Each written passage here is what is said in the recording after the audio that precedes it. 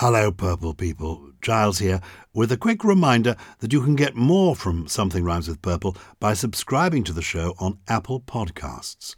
For £1.79 a month, you can get all the regular episodes of the show ad-free.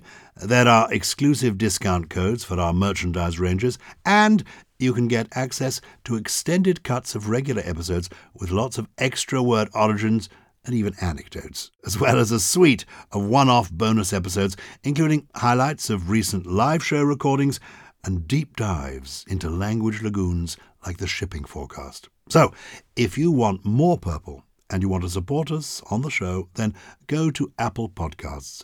Make sure you're using the most up-to-date version of the app and sign up today. There's no better day. Welcome to another episode of Something Rhymes with Purple, and this week we're indulging in some fine dining. I'm sitting across a table from the beautiful Susie Dent. The candle is lit, the wonderful crisp white tablecloth is gleaming. It's silver service where we are. I'm just getting carried away in a world of fantasy, because in fact Susie Dent is in Oxford, England. I am in London, England, and we're talking, as it were, remotely about words and language. That is what Something Rhymes with Purple is all about. And fine dining is what's on the menu, but fine dining is not something that is part of my life at the moment. Is it part of yours, Susie, at the moment? Oh, no, not at all. I mean, I have been to a few restaurants, I have to say, but I can't remember the last time I went to a very, very swanky restaurant. It hasn't happened since long before the pandemic, I have to say. Well, one of the reasons that I'm not going to swanky restaurants at the moment is I am travelling the length and breadth of the country promoting my autobiography, Odd Boy Out. And it means that I'm in a different place every day. And so I spend my life, I get to the railway station, I'm grateful that they're there. I go into Starbucks or Cafe Nero or wherever, and I get myself yet another panini or yet another egg sandwich, and I'm just living on sandwiches. What about you? Are you travelling around the country and eating all the wrong things? Yes, so I've been doing a few literary festivals, which has been a joy. I'm starting my tour again. I've got one in Chester this autumn and then kicking off in earnest in 2022. But there's always a very strange, I'm going to use disconnect as a noun here, which I used to hate, but now I'm afraid, joined the ranks of people using disconnect. There is a strange disconnect between sitting in what is often a quite homely but shabby dressing room at the back of a theatre, because, of course, all the money is spent on front of house, quite rightly, and hearing people drinking their wine in the bar in the theatre or only a couple of rooms away from you. And sometimes they'll be eating and you can hear this sort of joy and merrymaking, etc. And there you are eating your solo pizza, which you've taken away from the local whatever. It's a sort of strange life, but we do love it. And I think the moment we get on stage and meet the people who are equally passionate about our subject, that's when it really matters, isn't it? You're quite right. It can be quite bleak backstage. Yeah. I occasionally take photographs and tweet them of cracked basins, or I open a fridge and there is milk that has been there for many months. And I photograph so that people can realise the full horror of it. I was somewhere very lovely, though, Farsley, not far from Pudsey, not far from Leeds. And it was a converted mill, and it was like cabaret. There were people sitting around tables with drinks. And I decided not to go backstage. I didn't go into the dressing room. I just mingled with the people. And it was much more fun. And I was signing books beforehand. And somebody bought me a drink, which was so lovely during the interval. Just a ginger beer, because I don't drink alcohol, particularly when I'm performing. But the point is, we're going to talk about fine dining. And I have, in my life, as the years go by, I am less and less interested in fine dining. But I've led a very privileged life, and I've wined and dined at some of the most famous hotels in the world. We're going to talk, I'm sure, about the Ritz, and indeed the word Ritz. The Ritz Hotel in London, in Paris, in Madrid. I've dined at the Savoy, and I've dined at brilliant and beautiful restaurants like Le Manoir aux Quatre Saisons. It's been a privileged life. So let's talk.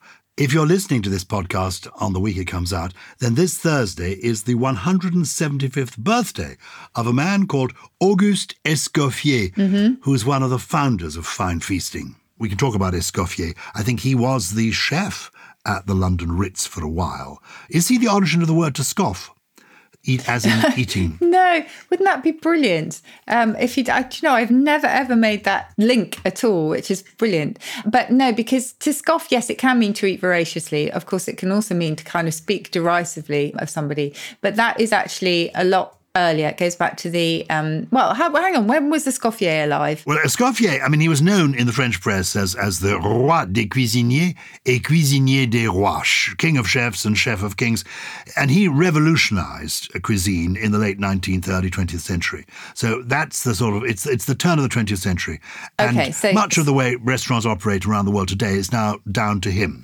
Okay, so scoff is a variant that came about in the 19th century, sort of 1850s really, a variant of scaff, which is another dialect word meaning, again, to sort of eat voraciously. But I think if you scoff something, I'm not sure you would scoff at a fine establishment like the Manoir that you mentioned, which incidentally was probably the last time I ever ate somewhere very posh. And it's the one and only time I've ever been there. And it was absolutely lovely. The great advantage I have of being so much older than you and almost anybody I know is that when I was at Oxford University, now more than 50 years ago, working as a waiter at a local restaurant was Raymond Blanc, who later became the founder of the Manoir aux Quatre Saisons. Yes. And so I met him when he was a teenager. Amazing. And so that does help me get the table that I want, simply because we were teenagers together, which is pretty fantastic. It was, I have to say, the best meal I think I have probably ever had. And it was entirely vegetarian, and everybody else looked on in envy because they were all from his own garden. Oh, all the vegetables was absolutely brilliant. Anyway. Well, let's get into fine dining. Yeah. I mean, can we begin with the word to dine? Yes. What is the origin of that? Well, that's simply from the French dîner, as simple as that. So we took that from the French because it was the language of prestige, of course, as French was seen as the language of the kind of upper classes. And so to dine was to eat the principal meal of the day. And it was usually taken at midday at that point. But actually, it goes all the way back to the 13th century. So we probably took that from the Norman conquerors when they came over. So if it was taken at midday, dinner was at midday, when did lunch and luncheon come in? So lunch is a bit earlier. So luncheon, for a start, is, although it sounds like the posh version of lunch, we made that up. Lunch came first, and lunch simply meant a chunk or a lump of wood. It's actually linked to lump, weirdly. And because we wanted to poshify it a little bit, we decided to add the EON at the end. Luncheon sounded much better to us. And that came about in the 19th century, very early on. So even as early as kind of 1801. Yeah. You make me glad to be alive, Susie Dent. But no, you really do, because it never occurred to me that lunch wasn't an abbreviation of luncheon. No, I mean, lunch comes first. And in fact, the EON at the end is a kind of aggrandizement of the simple lunch to make it seem grander. Yes, we often do that. I'm not sure poshify is a word, but I'm going to use it as a word. So remember that the Welsh rarebit, most people think Welsh rarebit in British English came before the Welsh rabbit, and that rabbit was a just sort of joking alteration of Welsh rarebit. And for those people who don't know what we're talking about, a Welsh rarebit is essentially quite fancy cheese on toast. Yes, with all sort of ale and Worcestershire sauce and all sorts of lovely things dipped in. But actually, it began as Welsh rabbit, and it was a mocking reference to the Welsh, who they thought couldn't even afford rabbit, and so all they could afford was cheese on toast.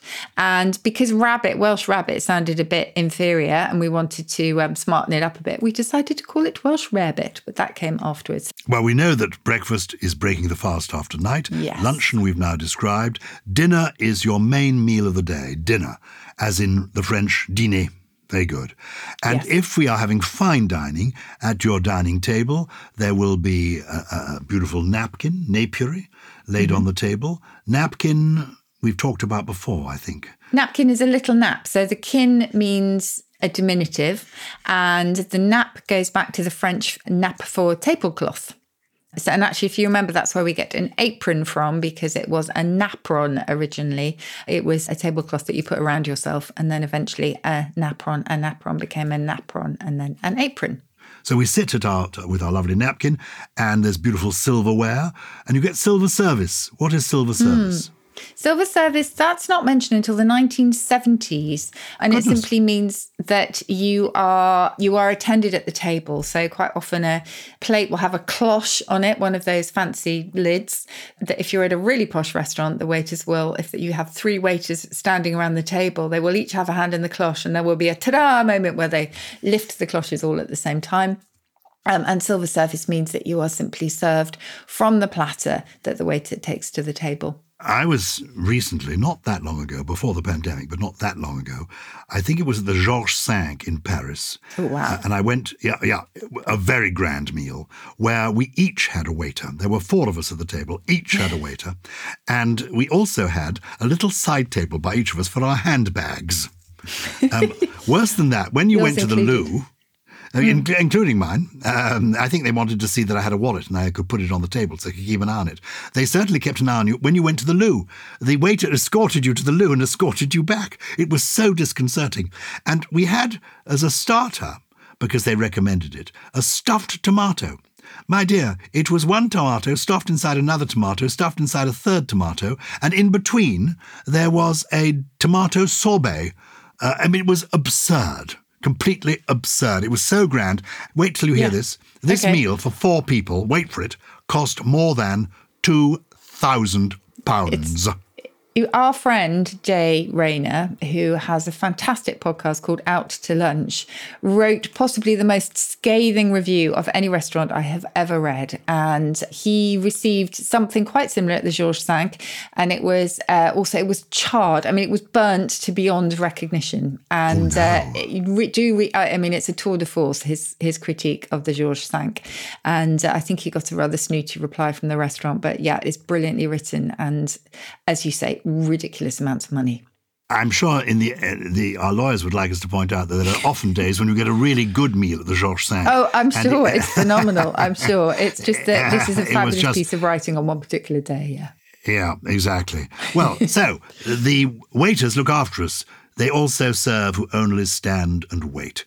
What is the origin of the word for a waiter, waiting at table? Yes, well, that is exactly what they are doing. They are to wait in the sense of attending, and that was one of the earliest meanings. So a wait was the duty of keeping guard by day. So, for example, in the warders of the Tower of London, they would have what was called a day's wait, and that was their duty of keeping guard by day. And then a wait, you have lady in waiting. It's the same idea. It's attendance at court of a lord or a lady. Very good. Simple as that, yeah. So that's a waiter, and a waitress is simply a female version of that. Often they're now called servers, though, aren't they? Or in America, maybe they're called more servers than waiters. There's one word in the dictionary which I have never heard ever, but it often comes up on Countdown, and I find myself having to justify it being in the dictionary, even though I have never heard it. And that's a waitron, which is the gender-neutral way, apparently, in North America of referring to your waiter. But I've never heard that. I've heard server a lot in the States, but never a waitron. Can I have some attention, waitron? Yes, doesn't sound good, does it? There is a restaurant I know in London where at your table there's a little light, and if you want service you can press the button and it lights up. I quite like that because then rather than having to wave your hand in the air, to get do attention. That ridiculous bill signing thing, which I still find myself doing if the waiter or waitress or waitron is far away across the other side of the room, and you do that stupid thing that you're signing as though nobody's ever signed anything for a very long time. Yeah, we need to up our game, don't we, really, I think. The hand gestures are all very strange. Anyway, you carry on. A soup, I imagine. Well, what is this? Obviously, one knows. Who was it who sent a note? I think it was, I'm going to get this right, I think it was F.E. Smith, who he was entertaining somebody at Balliol College, and the chef sent over suggestions for what should be eaten at the lunch. And he simply sent the menu back to the chef saying, "Gentlemen do not eat soup at luncheon." Oh. So, it's like you don't wear brown shoes in London. Did you know that? No. A gentleman never wears brown shoes in London, possibly on a Sunday, but certainly not during the week. It's just something a gentleman doesn't do, like a gentleman doesn't eat soup at luncheon. So just never, if you're... Look, the point I'm saying to you, Susie, if you're taken out by a bloke and at lunch and he suggests the soup, you know he's no gentleman. Check his shoes. If they're brown, he's no gentleman, it's a weekday. Just step no further. You need my advice there, and I'm giving you some fatherly advice. Avoid men who offer you soup at lunch, particularly gazpachos, and wear brown shoes. Okay. I love gazpacho, but it's so dangerous. It gets all over your face and your... Well, soup is dangerous anyway, let's face it. It is. Yeah, that and spaghetti, I think, are the two absolute no-nos if you don't want to make a total fool of yourself. I've got to the age when I want to actually tuck my napkin into my shirt collar, and cover my front with a napkin, or become one of those people, and you see rather precious men who have dainty chains around their neck with little clips on, and they clip the napkin. Yes. I couldn't possibly live with such a man.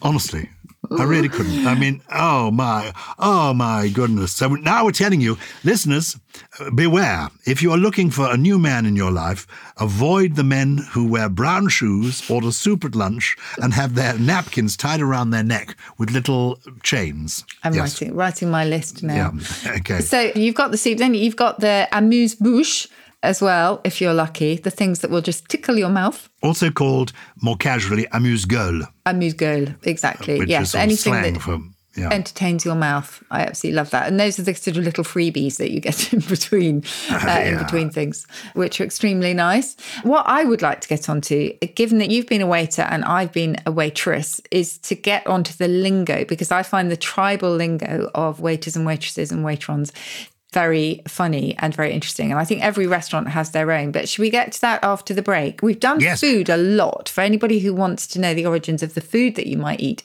at one of these incredibly posh restaurants, then do look back in our archive, because we've done lots and lots about the etymology of food. The waiter standing to the right of me is now going to escort me to the loo, and then we'll be back to talk about waiter lingo. Do you ever wonder how celebrities order food? Like, is Sarah Paulson a Diet Coke or a regular Coke girlie? Some peasant Coke? No. Or how does Sofia Vergara order a pizza? No tomatoes. I cannot eat tomatoes. Yes. Are you cool with mushrooms? Not really. If these are the details you need, and I know you do, I have the podcast for you. I'm Jesse Tyler Ferguson, and on my podcast, Dinners on Me, I take some notable friends of mine out to dinners in Los Angeles and New York City. Listen wherever you get your podcasts. That thing was delicious. Welcome back to Something Rhymes with Purple, where we are talking about fine dining, something that Nisa Jazwa and I have done for a very, very long time. But before the break, I mentioned that I would like to dip into the language, the secret codes that are swapped by the serving staff at a restaurant, because inevitably they will have customers that they don't like, customers that they approve of, and their own codes for when things go spectacularly wrong. And I think anybody who watches cookery programs like MasterChef, which I think is now syndicated across the world, they will know that there are always in these incredibly quite aggressive sometimes, but bustling, energetic kitchens, there are always things that are kind of passed over the heads of some people directly to another person to indicate something or other. So shall I start with with the customers? Yes. Okay. So if you, and some of these are very sexist, so I apologise for these, but these were collected when I was writing a book on tribal vocabularies. So if you hear about a job du jour, that is waiter speak for a fit customer, a hot customer, in other words, often shortened to JDJ. So if word gets around that there's a JDJ on table 5, your waiter might take what they call a drive-by to take a look. And that's a job du jour. Job du jour, I love it. JDJ, I love it. Yes. And you have to remember that some of these may be very specific to the area or even the restaurant that I was doing my research into. I'm sure there'll be lots more of these. But WKF, any idea what that might be? No. Okay. I know. Yes, I think I can guess. Well-known face. Excellent. So it's a familiar figure. Somebody. Oh, is that either a regular or it means that Tom Cruise has walked in? Yeah, probably the latter. So it's supposed to be subtler than calling them a VIP, but often the maitre d', the maître d'hôtel, will leave either WKF or TI, très important, on their list to indicate that this person should get a good table and special service. So then there's the camper, and I've been a camper on occasion. A camper is somebody who just lingers, who kind of caresses a single espresso for 2 hours hours. And of course, the restaurant doesn't get any revenue and the waiters don't get any more tips and they're generally frowned upon. But I think we've all been campers at some point. I very much like cafes that charge by the hour, not by what you have. Ah, interesting. I discovered a lovely cafe at Birmingham Station the other day, a New Street station. This is in England. And there's another one, I think, in Nottingham. And there are several, called the Kitty Cafe. Oh, yeah. And it's both a cafe and a cat refuge. Oh. And you pay £6 to stay in there for an hour. And do that. it If contributes. I had dogs, I'd be there. Well, it has cats, loads of cats, jumping Yeah. all over you. They're delightful. There's no unfortunate smell. They seem to be clean and sweet cats, and they are cats looking for homes. And it's a wonderful place to spend an hour. You're contributing your £6. You can also get, of course, coffee and cake, etc. And apparently there are, particularly in America now, cafes where you pay for the time you want to be there. So it's X dollars an hour. So if you want to be a camper, you can stay there for 2 or 3 hours and you pay by the hour and then the coffee is free. What an excellent idea. So staying with the tricky customers, of course, most of these are insults. Any idea what a flea might be? A flea? Oh, God. Yes. Oh, dear. No, I don't like the idea of a flea. Is it spelled F-L-E-A as in the Yes, as in the insect. Oh, Yes, dear. I don't know. What is a flea? Well, this is one waiter's code for a bad tipper because their arms are too short to reach their pocket. Is the idea. Don't quite know why a flea was chosen, but obviously never a good thing. Can I interrupt you? Yeah. I say I hate tipping. The whole thing I find exhausting because I feel I'm going to a restaurant. I want the whole caboodle. I'm getting the food. I'm getting the service. I'm ready to pay the bill. The notion of tipping, I find it awkward. I never know whether to give 10%, 12.5%, and you think, are they actually going to get this money or is it simply going to line the pockets of the people who own the restaurant? It's a nightmare. I'm sure we've discussed the origin of tipping before, and I know it isn't an acronym of to ensure promptness. It's just tipping your hat, as it were, showing acknowledgement. Yes? Yes, that's absolutely right. It's actually related to tap. And if you tap somebody on the shoulder, you are passing on either a bit of information, such as a racing tip, or you are offering them something. And in this case, as you say, a sign of gratitude. I really like it these days when I think the standard 12.5% or something is actually added for you. And that makes it so much easier. Yeah. Okay, so a flea is somebody whose hands are too short to reach their pockets. That apparently is a bad tipper. And then there's Mr. Save. And Mr. Save, or Ms. Save, I suppose, is sometimes applied in restaurants where they have a really long waiting list. So Mr. Save is the name given to an entirely made-up customer for whom a table is always held in reserve. And, of course, this will be given to the next WKF that shows up.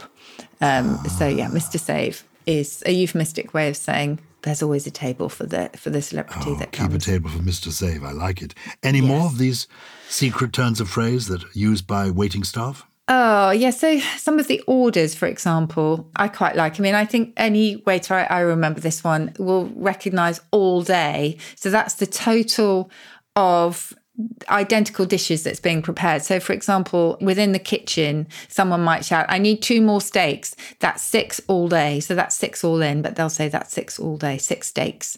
So that's just very simple shorthand that makes things very quickly. There's hot behind, which is another thing that I remember. Hot behind is what you call when you're walking behind others so they don't step back into a tray of hot food.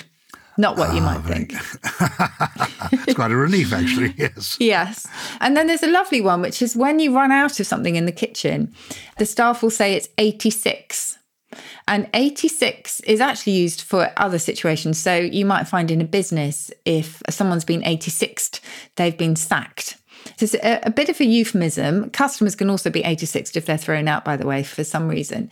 But the phrase is definitely North American. And one theory thinks it is from the Prohibition era when the maximum capacity in a restaurant was 85. And so the 86th customer would be turned away. So the idea is that no more. Something is 86th. Gosh, there are so more. You know, when ketchup runs out on your table, and so behind the scenes, another ketchup bottle will be the contents of it will be added to the original. So what you're doing is you're marrying 2 or more bottles of condiments. It's called marrying. It's actually illegal, this practice. And some people have even done it with wine in restaurants. So it's essentially topping up from another bottle, which sounds a bit grim. And speaking of bottles, a soldier in some bars and restaurants is a beer bottle. So a dead soldier is an empty beer bottle, and a wounded soldier is one that's been partially drunk and then left. So that's a bit grim, isn't it? And it reminds me of 17th century slang, naval slang, where someone down among the dead men had passed out drunk on the floor of the pub. So down with the dead soldiers. That's all a bit grim. But lots and lots of codes, as you might expect, or, for customers, particularly the very difficult ones. Do you find going to a restaurant where there is very fine dining somewhat intimidating still, Susie? Obviously, yes. I'm sure we both did when we were young, but as we've got older, do you still find it a bit intimidating? Well, yes, I'm pretty much totally vegetarian these days. So I used to be pescatarian and I used to eat fish. And the one thing that I've never, ever been able to master is those seafood utensils that you would get. So I remember going on a date to one of the Conran restaurants that was right by Tower Bridge, this absolutely beautiful restaurant. And Terence Conran, his restaurants it was called Le Pont de Tours, and it used to specialise in its seafood. And I didn't have much choice in what was going to come because I think this was generally ordered as a kind of meal for two. And I did not have a clue where to start with all these clamps and pokery things.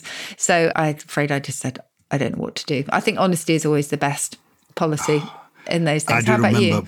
Well, when I was a teenager, I genuinely once drank the finger bowl because it was there. It was a little silver bowl. It looked like a very thin soup. There was a lemon floating in it, and there was a spoon, and I began spooning away, drinking the finger bowl. You mentioned the Ritz, which, as you said at the top, has really found its way into English. Although for a while, putting on the Ritz actually meant sort of being really pretentious, and it wasn't a good thing. Whereas now we kind of associate it with luxury and opulence and elegance, etc. But yes, all goes back to César Ritz, who opened the Ritz Hotel in Paris in, was it 1898? And he always wanted it to be the last word in luxury, and he definitely succeeded. And the one in London followed not long after. Yes. Another day, we must do a whole thing on hotels, because Yes. I once lived in a hotel and I discovered the secret floor. Many a hotel has a secret floor that nobody knows about, where the most extraordinary things happen. We must talk about hotels, because one of my main ambitions, right up until I was about 15, was to be a hotel manager. So, Well, do you know, we had very similar fantasies. There's a wonderful novel called The Confessions of Felix Kroll by Thomas Mann. Yes. And he, in that, becomes a waiter living a life in a hotel. I would have been your head waiter in the hotel that you managed. That's what you wanted to do. We haven't even talked about sommelier, actually. Well, let's do something on wine, because I don't think we've actually really delved into wine. I can have a tipple while we record, and the language of the sommelier is also quite funny. We will drink deep with the sommelier another week, but Let's do now that. we must discover if people have been in touch with us, because purple people from around the world, tell us your tales of fine dining. Get in touch. It's purple@somethingelse.com. Who's been in touch this week, Susie? We have something from Megan. She's called, actually, very suitably for our sommelier episode when it comes, Megan Boisson. Not Boisson, but Boisson. I'm not sure if I pronounced that properly, Megan, but it's a lovely surname.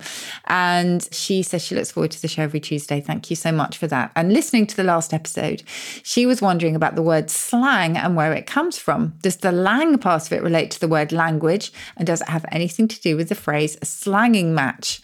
Well, I'm going to disappoint you, Megan, because this is one of the great etymological mysteries. Given that it's such an important word, particularly for lexicographers, you would think that we would have nailed it by now. But we haven't, unfortunately. We don't know where the word slang comes from. And maybe that's quite fitting, because slang is always designed to kind of elude us and to be a code that none of us can crack.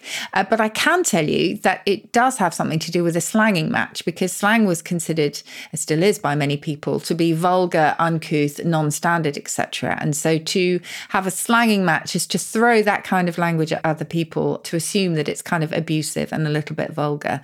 So those are linked, but quite where slang itself comes from, we do not know, but we don't think it is linked to language. All I can say is that the work will still go on. Well, if you know the answer, do get in touch. It's purple@somethingelse.com, and no G in something. Hi, writes Graham from Southampton. In Southampton, we call the alleyway behind back-to-back properties the cut or cutway, but I know it's called a ginnel or snicket in other parts of the country. I'm assuming an alleyway is derived from the French to go, aller. But where do the other words come from? And do you know any other colloquial names? Yours curiously, Graham. Oh my goodness. This is one of the favourite subjects of dialectologists because dialect collects around certain themes. And one of those themes is the passage between buildings. And there are just so many of them. So yes, the alleyway does come from the French aller, meaning to go. You have a twitchell, you have a gennel, you have an enog, you have a jigger, you have a pend, you have a 10-foot, a gully, a close, a twitten, a loke, depending on where you are in Britain. I'll tell you where a few of them come from because I probably won't have time to do all of them. But ginnel is probably a variant of channel, with the idea of a small passageway. A snicket goes back to a verb to snick, which is to sort of sidle, if you like. So again, the idea is that you are sort of going down somewhere kind of narrow, a narrow one. Then you have twitchell or twitchen as well. And we think that goes back to an Old English word meaning a fork in a road or a forked way. And oh my goodness, so on and so forth. Maybe we should do an entire thing actually, Giles, on the themes around which these sort of dialect words collect, because there are many, and alleyway is a very famous one. Good, definitely, let's do that. Meanwhile, take us down your alley and introduce us to 3 interesting words. Okay, so I'm going to start off with a fairly pessimistic one. We're having a fairly tough time of it, aren't we, all of us, just in so many different ways. And I just came across this word in the Oxford English Dictionary, and it's very, very old. Don't know if there's some solace to be had in the fact that we've had this for a long time, but the word is pessendate. And to pessendate is to cast down or ruin. So you might feel that the world is a bit pessendated at the moment. I just like the sort of vitriol behind it, to pessendate. So that's the first one. If you would like a smile, on the other hand, you might like a Cornish dialect word for a silly fellow, and that's a timdoodle. Oh, I love that. It doesn't have to be called Tim. In fact, there are lots of variants on this. You'll find Samuel Johnson talking about a flapdoodle. A flapdoodle, we use it as a noun for stuff and nonsense, but a flapdoodle or doodler was somebody who spouted it. But a timdoodle, yes, I like that. A silly fellow. And this one I think is quite useful as well. It's from Somerset, and it describes the last person to finish when you've sat down for a meal, and they are a linard. And probably goes back to a Latin word meaning to finish, to cease, but it is used in dialect for the very last person. You know, when you're waiting for the linard to finally put their knife and fork down. That's a very useful word. Yes. You're the linard. Oh, always the linard. Oh, I'm going to use that one, linard. And I love Timdoodle. It's completely marvellous. Timdoodle is very fun. You have a special poem for us today, don't you? Well, this week I'm going to share a poem that was sent in to us by Anna McLennan. And I think it's a rather wonderful poem. It's written by Rose Milligan. See if you enjoy it too. Dust, if you must, but wouldn't it be better to paint a picture or write a letter? Bake a cake or plant a seed. Ponder the difference between want and need.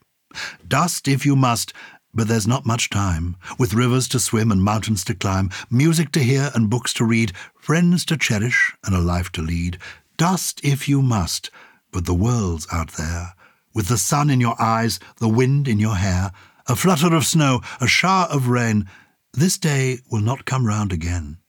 Dust if you must, but bear in mind, old age will come, and it's not kind.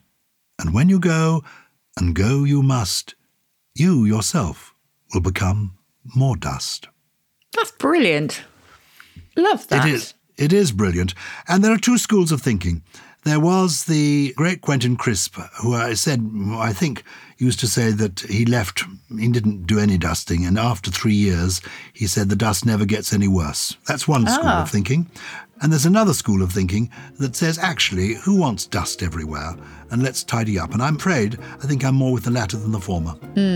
I just like the overall message of, stopping and staring and taking time to appreciate. And I think mindfulness, that's about, isn't it? And anyway, beautifully written, whatever your point of view. And I thank you so much for sending it in. And thanks indeed for all your emails, for getting in touch at purple@somethingelse.com. We do appreciate it and we read them all.